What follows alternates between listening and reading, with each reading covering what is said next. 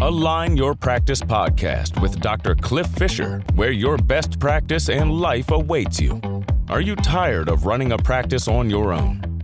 We want to come alongside you with experts to help you create your dream practice and your dream life. Here is your host. All right, tribe. Welcome to Align Your Practice with Dr. Cliff and Adam Carroll, special guest, brought to you by Align Life, where we want to give you the tools to find and create your aligned life. If you guys missed last episode, go back. Like, it was a 10. There was so many bombs dropped and so many things, like just nugget. And this one's just going to be like round 2. Like, this is going to be a heavyweight bout because finances are a tough competitor, and they mostly knock you out. Honestly, like when you hit bankruptcies and stuff like that, it's not like, it's like jab. Most of the time it's just a big knockout because we haven't planned and prepared. And so this episode, what we're going to really be talking about is, like, one, just to start to create the budget. Because so often, like, people don't budget for their life, their business. Like, if you ask any of the chiropractors, like, I would say 9 out of 10 don't have a budget for their practice. Some have a budget for their life, but most don't, honestly. And so I would love just to dive into this, Adam, again, round 2. I'm so grateful for you to be on the show. I'm excited to be with you again, Cliff. This topic is near and dear to my heart, particularly for entrepreneurs who are starting practices and wanting to build business and all of that. Because I was in the same boat, 2 decades ago, and struggling with the whole, how do I budget? Where does the money come from? Where does it go? And I've learned, I think you said, I have scar tissue. That was your verbiage in the last show. I have scar tissue that I can scrape back and show people what not to do and what to do. Which is what I've learned over the last couple of decades. And I love it too, Adam, because we're talking like you're 20 years in the rear. Like, this is where it started and this is what it can look like. Because I think we have so many students who, like, it's such a big mountain to climb that they don't even try. They're just like, I can't even get there. Why should I even do it? I'm just going to get by, do what I can. So, no question. Yeah. If you don't mind, I'll start out with a story too, Cliff, because this will tee up exactly what we're talking about today. When I first got started in business and I'd opened my own company, originally my intent was I was going to be just a professional speaker. And I started building a speaking company. As luck would have it, we had 2 Whoops babies in a row. And they're both blessings, both miracles. My sons, we had my daughter first. She was planned. And then 2, like, it's time, I guess. Dang. And every time that we were about to have a kid, I was starting a business, coincidentally. Oh my gosh. The added pressure of now we've got diapers and, daycare and all the things to pay for, and starting a business where your cash flow is not always consistent. Yeah. My wife would often say, are you going to get paid this month? Are you going to send money in? What's the deal? And I remember at one point, I had a number of clients, I had a number of gigs, engagements that were booked. I knew money was coming in, but I had an accounts receivable issue. And you may not know anything about that, but I'm sure. Yes, I know a lot about that. So when you look at your AR and you're like, oh my gosh, there's plenty of money. It's just not here. And plenty may have been a stretch. There was enough. It wasn't plenty. There was enough coming in. And I remember walking into my bank one day, and I went up to a private banker and I just said, I have a question. I've been here for a year, maybe 2. Could I get a business line of credit, just like a cash flow line? Because I have money in AR, but I don't have it right now. And I need to pay salaries and expenses and whatnot. She said, let me check. And she clicks away on her keyboard and she says, okay, well, yeah, that should work. Yeah, I could give you $47,000. And I was like, what? But in the moment, this was my other thought, Cliff. I knew that the business was coming. Yeah. But where I was at was I needed to know a specific amount that I could pay myself every month. Okay. Because my wife said, how much are you going to send? And I was kind of like, how much do we need? Yeah. And she said, if you put, and I think at the time it was $3,500. If you put $3,500 in the account, we'll be fine. We're not going to get ahead necessarily. We're not falling behind, but we'll be fine.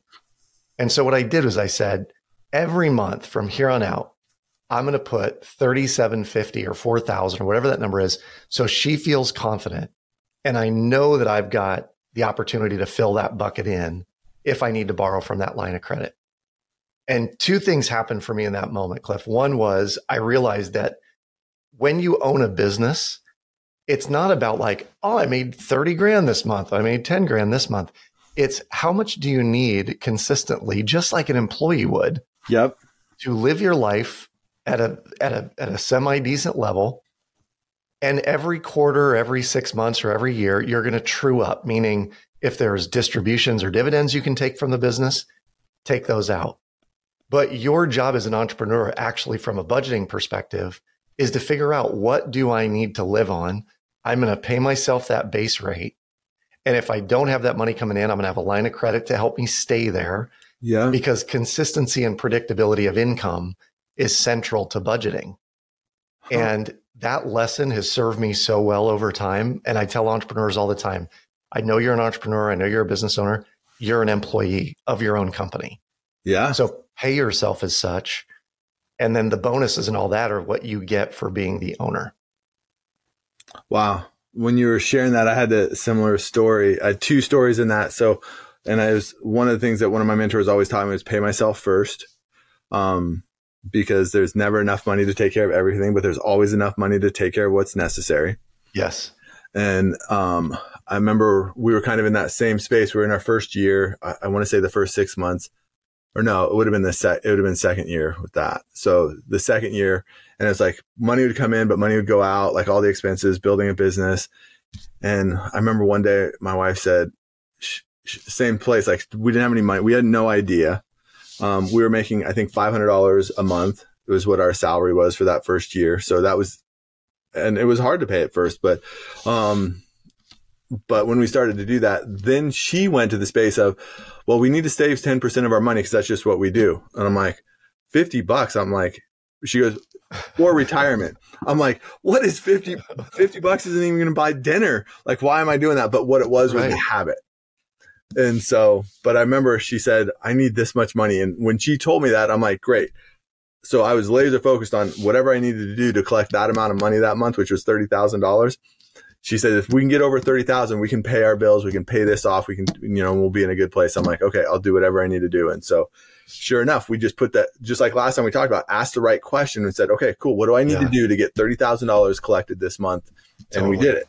So yeah, I think it's you mentioned a word. I don't want to let it go like unhighlighted here. And that is habit. The habit of putting money away is central to budgeting and to everything that we're going to talk about here today and in the next couple episodes. On that note, one of the stats out there that is truly mind blowing to me is that somewhere around 63 or 64% of the American public could not come up with $500 cash in the event of an emergency. Oh my gosh. And when we started raising our kids and figuring out a different way to raise them around money and how to budget and set the right habits, knowing that stat had come out, I think it was CNN Money or one of those sites had shared this stat. And I said, well, this is a habit problem. This isn't their inability to make the money or have the money. They just don't have the habit of putting the money away so they have access to it. And when my kids were 5, we mandated they had to have $300 in an emergency savings account. So they would get birthday money and Christmas money and whatnot. We would take them to the credit union. They would, look over the counter and put their money up, and I want to make a deposit. And we would celebrate that with them. Well, by the age of 7, they had to have 400. By the age of 9, they had to have 500. And my friends would say, Adam, what on earth kind of an emergency would a 9-year-old have that would necessitate $500? And I would tell them, none. Ideally, we'll cover any of those, but it's not about the $500 at 9. It's about that if they have $500 at 9, they'll have it at 19 and 29 and 39 and 59. And what happened was, as soon as they got 500, they were like, well, now I want to get to 1,000. And now I want to get to 2,000. And Dad, do you think I could save 5,000? And they slowly created this habit of just, they were putting money away. And now they don't want to keep more than a certain amount in checking because they know that idle money is dangerous money. They'll go spend it. So they keep kicking it to savings. And then when they hit a savings level, I'm like, okay, let's talk about investing. So these are just, we're habit stacking all the way along the way. But it boils down to how are you budgeting and are you creating the habit of, identifying this much goes here and this much goes here early on, and then doing it often with discipline so that it becomes just ingrained. Man, like when you talk about your kids, like one of my proudest moments as a dad with my oldest daughter, she called me, she went to nursing school. She only used like $9,000 of her entire college fund because she had different scholarships, work. Amazing. Did all the right things. She started doing nursing. And then about a year, 18 months, she goes, "Hey, Dad, who's your financial guy?" She goes, "I've been working and I just keep saving like you and Mom taught me." And she goes, "I have about $90,000 to put into," and I'm like, 90,000. I'm like, what are you talking about? Like most people, like, I don't know. I was so proud of her. And then we talked to our financial guy and then just put that money, locked it away. Amazing. So, yeah, she did. It was really cool. That's amazing. And I think here's, we talked about mindset in the first episode. And one of the things that I really wanted to make sure my kids knew, and obviously your daughter knows, is that saving money is not hard to do. No. Right. And that 90 grand is not an insurmountable amount of money to put away at a young age. Yeah. That's a mindset shift because some people are like, oh my gosh, 90 grand, you have to be 30 or 40 before you have that amount of money. Yep. And it's just not the case. So anyway, we'll talk more, I'm sure, about normalizing amounts and how to do all that today. So what is like when we talk from a budgeting standpoint, so I think that's one of the biggest challenges for probably individuals, couples, families, like, so what do you recommend in that? Like what is the best approach on budgeting? What's your thoughts on that? Well, I think the idea of budgeting can be very restrictive for some people. Okay. Because it feels like now I just have to limit where I'm spending. Yep. And my mentality has always been fairly straightforward, which is the easiest way to create long-term wealth is to have a spread between what you make and what you spend for as long as humanly possible. So if we're always making more than we spend and we're putting that money away, we'll be in good shape. So high level, that's the idea that we want to capture. Okay. From a budgeting perspective, what my wife and I have figured out how to do is we budget fixed expenses. Okay. So we know exactly what our fixed expenses are going to be in terms of our mortgage payment, our utilities, all the bills that stay exactly the same, cell phone bill, et cetera. Anything that's exactly the same, we know what that is. We try and limit that to somewhere around 30%, maybe 40% of what we make. Okay. There is another tranche that are variable expenses, and variable expenses for us would be gas, groceries, haircuts, clothing, dinners out, nights out, going to the show, kids events, any of those kinds of things. We try and keep that at around 30% of whatever our income is. And if we're doing the math on that, that means there's usually at least 30% left over of whatever our income is. We continually, now, we're a little bit more advanced in age. So we have minimized our expenses over time. And now we have less fixed expenses and more variable money. Okay. So the variable expenses generally stay at that 30% mark, but it means there's more money to invest and to put to work for us. If someone's just getting started, here's what that might look like. Your fixed expenses may be closer to like 50 or 60%. Okay. Because we're talking mortgage, we're talking your student loan payment, car payment, any of your utilities and monthly recurring expenses that are the same. That could be 60% of your income. Yep. At that level, 30% could be out there for variable expenses. And that would be all the same categories I just listed. And if you're doing the math, that means there's 10% left over.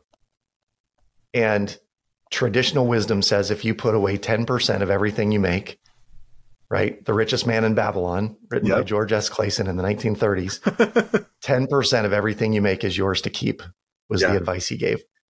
And if you follow that advice, you'll have plenty of money in retirement, provided that 10% money is actively being invested somewhere. Like you're putting it in the S&P 500, you're putting it in real estate, you're putting it somewhere. So that for us is just how we began, was that 10% was always going away no matter what.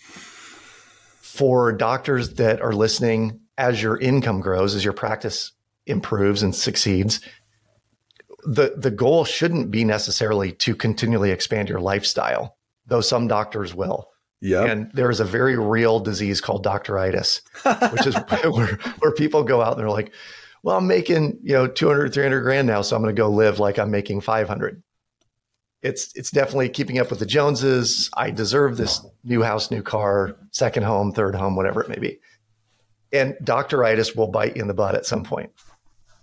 So the goal should be, from my perspective, that as you make more and more, your expenses should actually, they will go up a little bit, but they're not going to go up commensurately. Okay. And because we're trying to create a bigger and bigger spread between what our income and our expenses are.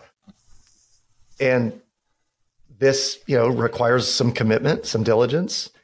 But ultimately, if you've created the strategy of the percentages that you're using, the percentages tell you what to do with that money, right? So however much you make, it's like, well, 10% of what we made is this. That's what's going into savings.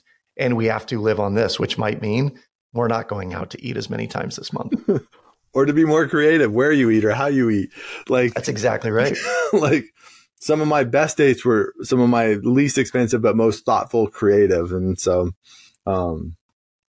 I love that thought process. I had very similar, like our habit was to save minimum of 10%. Ultimately, like before I got my divorce, like we were down to 50 to 60% was our, like what we lived on. And then we were able to save or invest 40%. And that was awesome. A really happy place. And we didn't live like, I had some other friends who had nicer cars. Like I'm always been a 10-year car guy. Like I buy a car, 10 years. Yes. I feel great in that. One of the other things we talked about, and you were one of the first people I've ever shared this with outside of my wife, was I've only ever bought a house that was my annual income.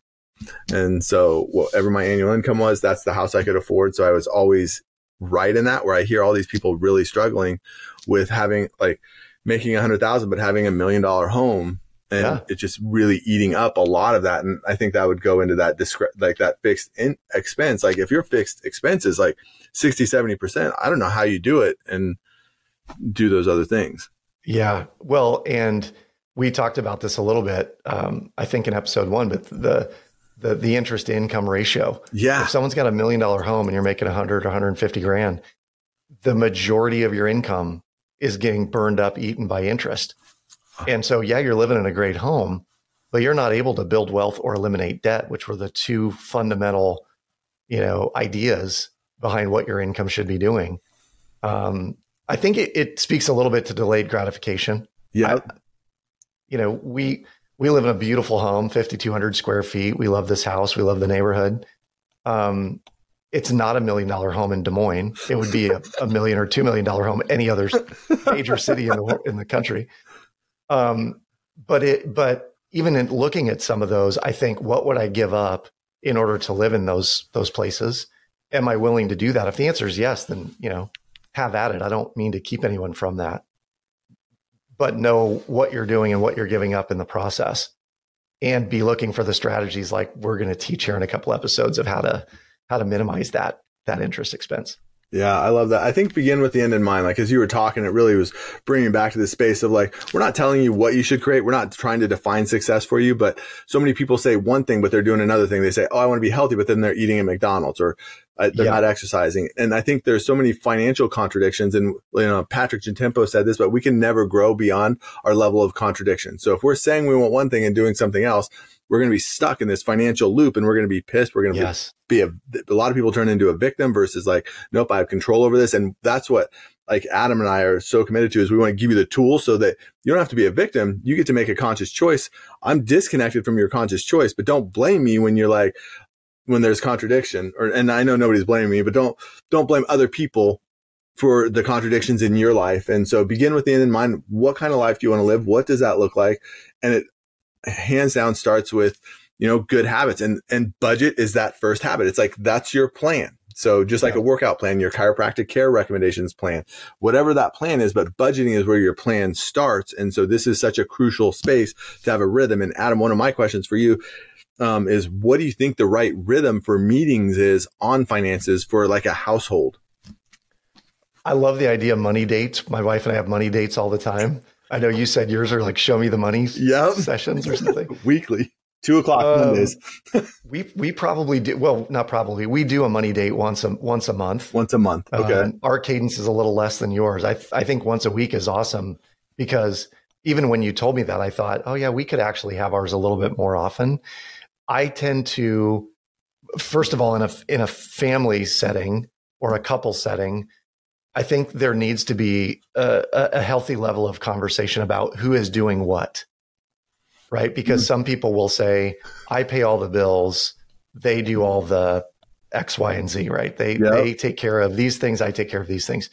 And what can often happen in a couple is one person is paying all the bills and moving all the money, and then the other one steps in and does it like, oh, I just went in and did this because I thought it would be helpful, and it screws up the other person's entire system. Yes.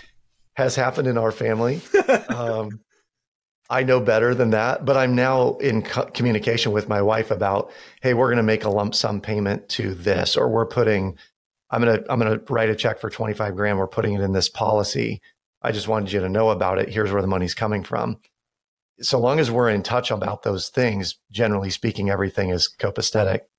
But it's when there is a lack of communication and honesty and transparency where money challenges generally begin. And so, what's the right cadence? Once a month minimum. Okay. But as you're getting started, if you and your significant other are not on the same page financially, you got to meet more than that. And you've really got to get on the same page. So I have one quick tip on that. And that is that have a conversation with your spouse about what their earliest money memory was and what they heard growing up. And the reason behind this is your money personality is set by the age of 9. And there have been studies that have proven this out, that young kids from 0 to 9 subconsciously take in messages from their parents. And the messages are things like, we're broke, we can't afford that. You know how many hours I'm going to have to work in order to pay for that? Debt's normal. I'll always have a car payment. I'll always have a mortgage payment. They might say things like, banks are greedy, banks are evil, rich people are evil. They're taking in the messages from Disney movies, candidly, where have you ever noticed the villains in Disney movies are always rich people? Yep. Now that as you were saying that, yeah, like that's really true. So the subconscious message might be, I shouldn't have money because it's going to make me evil. And one of my mentors one time told me that actually money only amplifies who you actually are. So if you're a really kind, generous person, you'll be more kind and generous. If you're an asshole, you'll be a bigger asshole. That's what he told me. Pardon my language. But this idea of what did you hear growing up and what is your earliest money memory?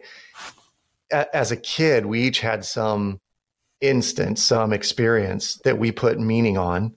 And that meaning that we put on that event sort of became how we see the world. And so as an example, if as a child you heard, well, go ask your mom, she always has money.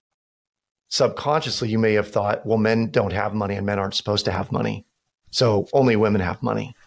And then if extending this metaphor, this example, if you grew up in that mindset, you might give all your money to your spouse, a female, right, to your wife, who was terrible at managing money. Right? Because she grew up in a household where the theory was, well, we'll never have a lot, so we might as well spend it now. And you can see how if you're not linked together on budgeting and where money's going and what the future looks like, it can spin out of control real quick. And that's what leads to divorce. Is they're like, well, she frittered away all my money, or he wasn't good at managing money, or whatever it was. Right. Where that boils down to is, let's have an honest conversation about how we grew up around money. and what we liked and didn't like, or what we learned, and how we're going to live differently. Wow. And what you want to create. So I will often say it's amazing what two people who are in lockstep can build, because they can do it faster and at a higher level than what two people who are not on the same page would build. Yeah, no, it's so true. Like I wrote down like a page of notes just on what you were saying. A couple of things that came up for me was one of the first things when my wife and I got together is we made rules about, because I'm a spender and she was a saver, my first wife. And then my second wife, we were both the spenders of the family. So that's created a different environment for both of us. Yeah. But both relationships, we created a spend limit. So anything over $200, we just had to have a conversation. Didn't have to be a big conversation. Wasn't asking for permission, but it was like, is it cool if we do this? Is that okay? And that number grew to like 1,000. But when we first started, it was 200. Now we're like, anything over 1,000, we have to have a conversation. Otherwise we'll be out. Absolutely. Absolutely. I loved where you said like our money blueprint. That's what I talk to doctors about. Like you have a money blueprint. It's either healthy or unhealthy. And I love the age of 9. I'm going to dive in and do some research. And I love what you said about like, just double click on that. Like money doesn't change people. It just amplifies their character. I thought that was huge. And so like that part, like just hit that back 30 seconds a couple of times and re-listen to everything Adam just said, because that was like gold. There was so much information there. And I love the regularity, and it is important just to have a rhythm in that. If it's every week, every other week. And because one of the things, and I learned this from Dr. Franson, so he called it a coffee break, and I love that name too.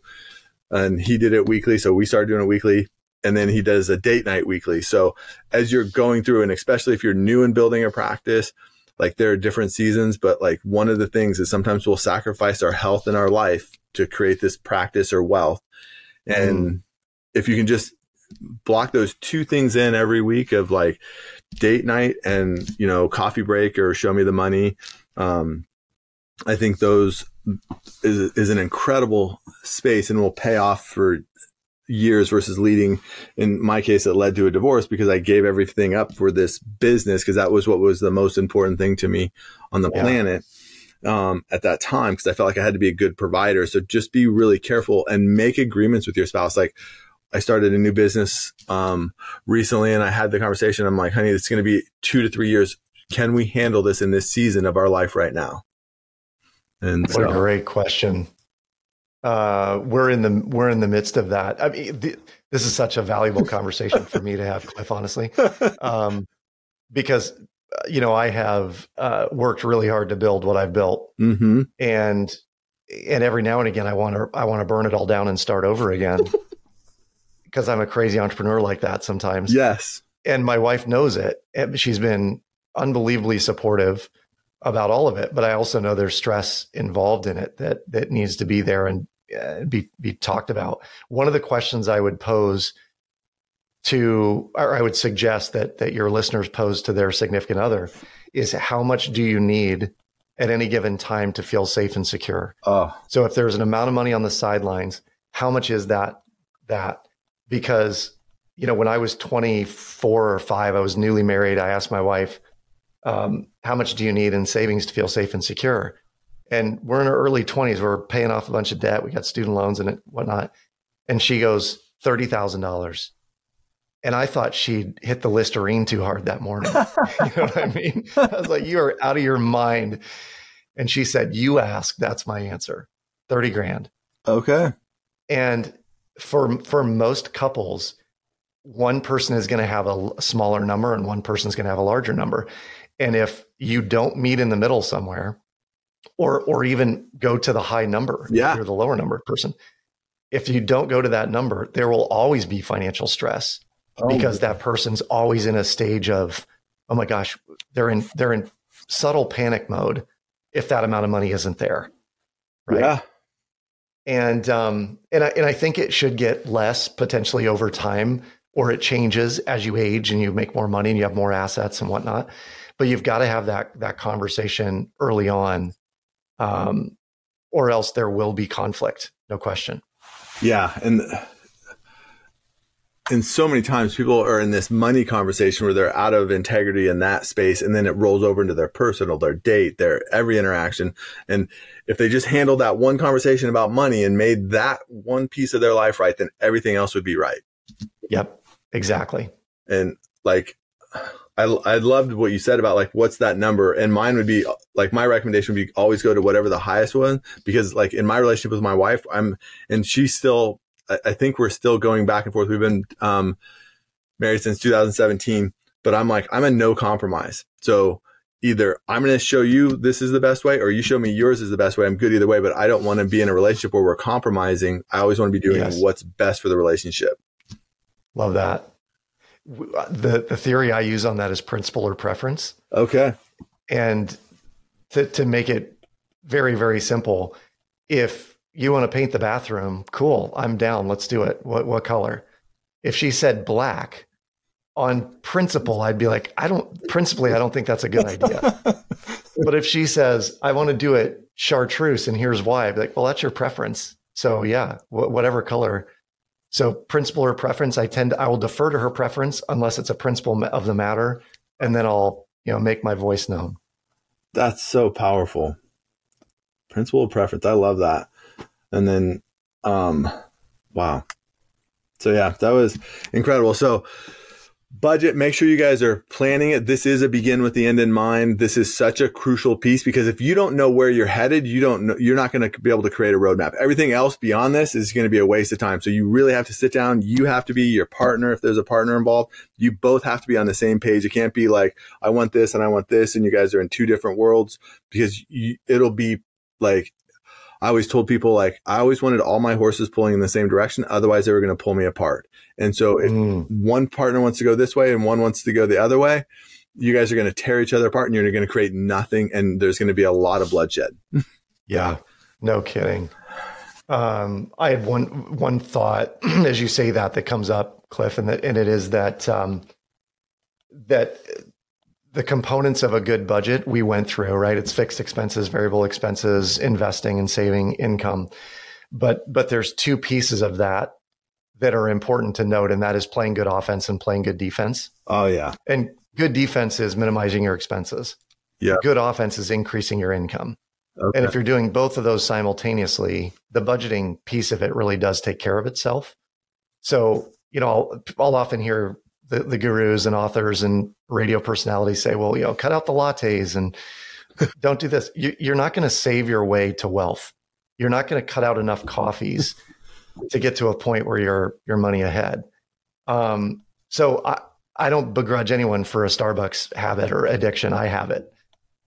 What I do want to do is minimize the other expenses that I have that don't really add to my life at all. Yeah. And maximize the amount of income I'm making playing good offense. And if you're a team and one's great at offense and one's great at defense, even better.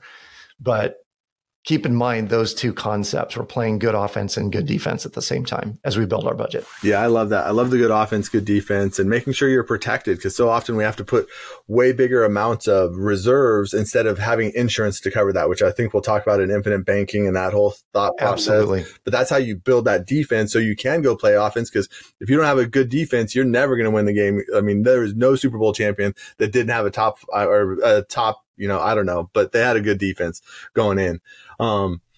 And the one thing is, you were talking about The Road Less Stupid by Keith Cunningham. You talked about, like, you're talking about these businesses. And so I always tell chiropractors, I'm like, if you're looking at a new thing, I go, what's the upside? What's the downside? And can you handle the downside? So that's one of my favorite thoughts, is I'm kind of going into different things. And when you were sharing that, and one of the other things, and I just want to wrap with this part, is like, when I think about this, some of the things that, like, we have some bad thoughts in what money does, because my wife, when we first got together, we were in two totally different worlds. Like, her first marriage, her husband worked he was a engineer. So he had a business job, and then she marries an entrepreneur. She's like, I have no idea why I did that move. But a couple things she saw when she was young, like her uncle got a lot of money and became not as nice of a and so she said, if you have money, you become a bad person. And then the other one that she had was money's complex. Like, when you have more money, it's more complex. And then So I think those are two big ones that like my wife and I spent a lot of time working through because yes, it is. And, I couldn't say it. Having more money is more complex. You have to have different insurance. Like my mom, single mom growing up, we didn't have anything. We didn't have to have insurance for anything. We didn't have anything to protect. Right. So right. we didn't have to have a very good defense. There was very little defense necessary. We were all playing all offense. So it was a 2-minute drill every day for our family. Yeah. And so, but yeah, so the budget that is where you set that plan, like your X's and O's, your blocking and tackling, your offense and your defense. Because once you know where you're headed, then you can be like, yep, we need this player, or we need this and we need that. So, yeah, this was an awesome episode. Better than I don't know. They just keep getting better. So, next time we're going to be talking about the debt snowball versus the debt avalanche. So choosing your strategy. And then I know, Adam, your company talks about the shred method. And so I think that's the place where we really start to dive into okay, so I feel like most Americans do have some level of debt, whatever that is. So how do we attack it? So tune in for that one. Adam, again, thanks for your genius. This was incredible. And I look forward to the next episode. Thank you, Cliff. Me too. All right. For opportunities to build your dream practice, presented by Dr. Fisher, reach out to Align Life Centers for Natural Health at AlignLifeOpportunity.com.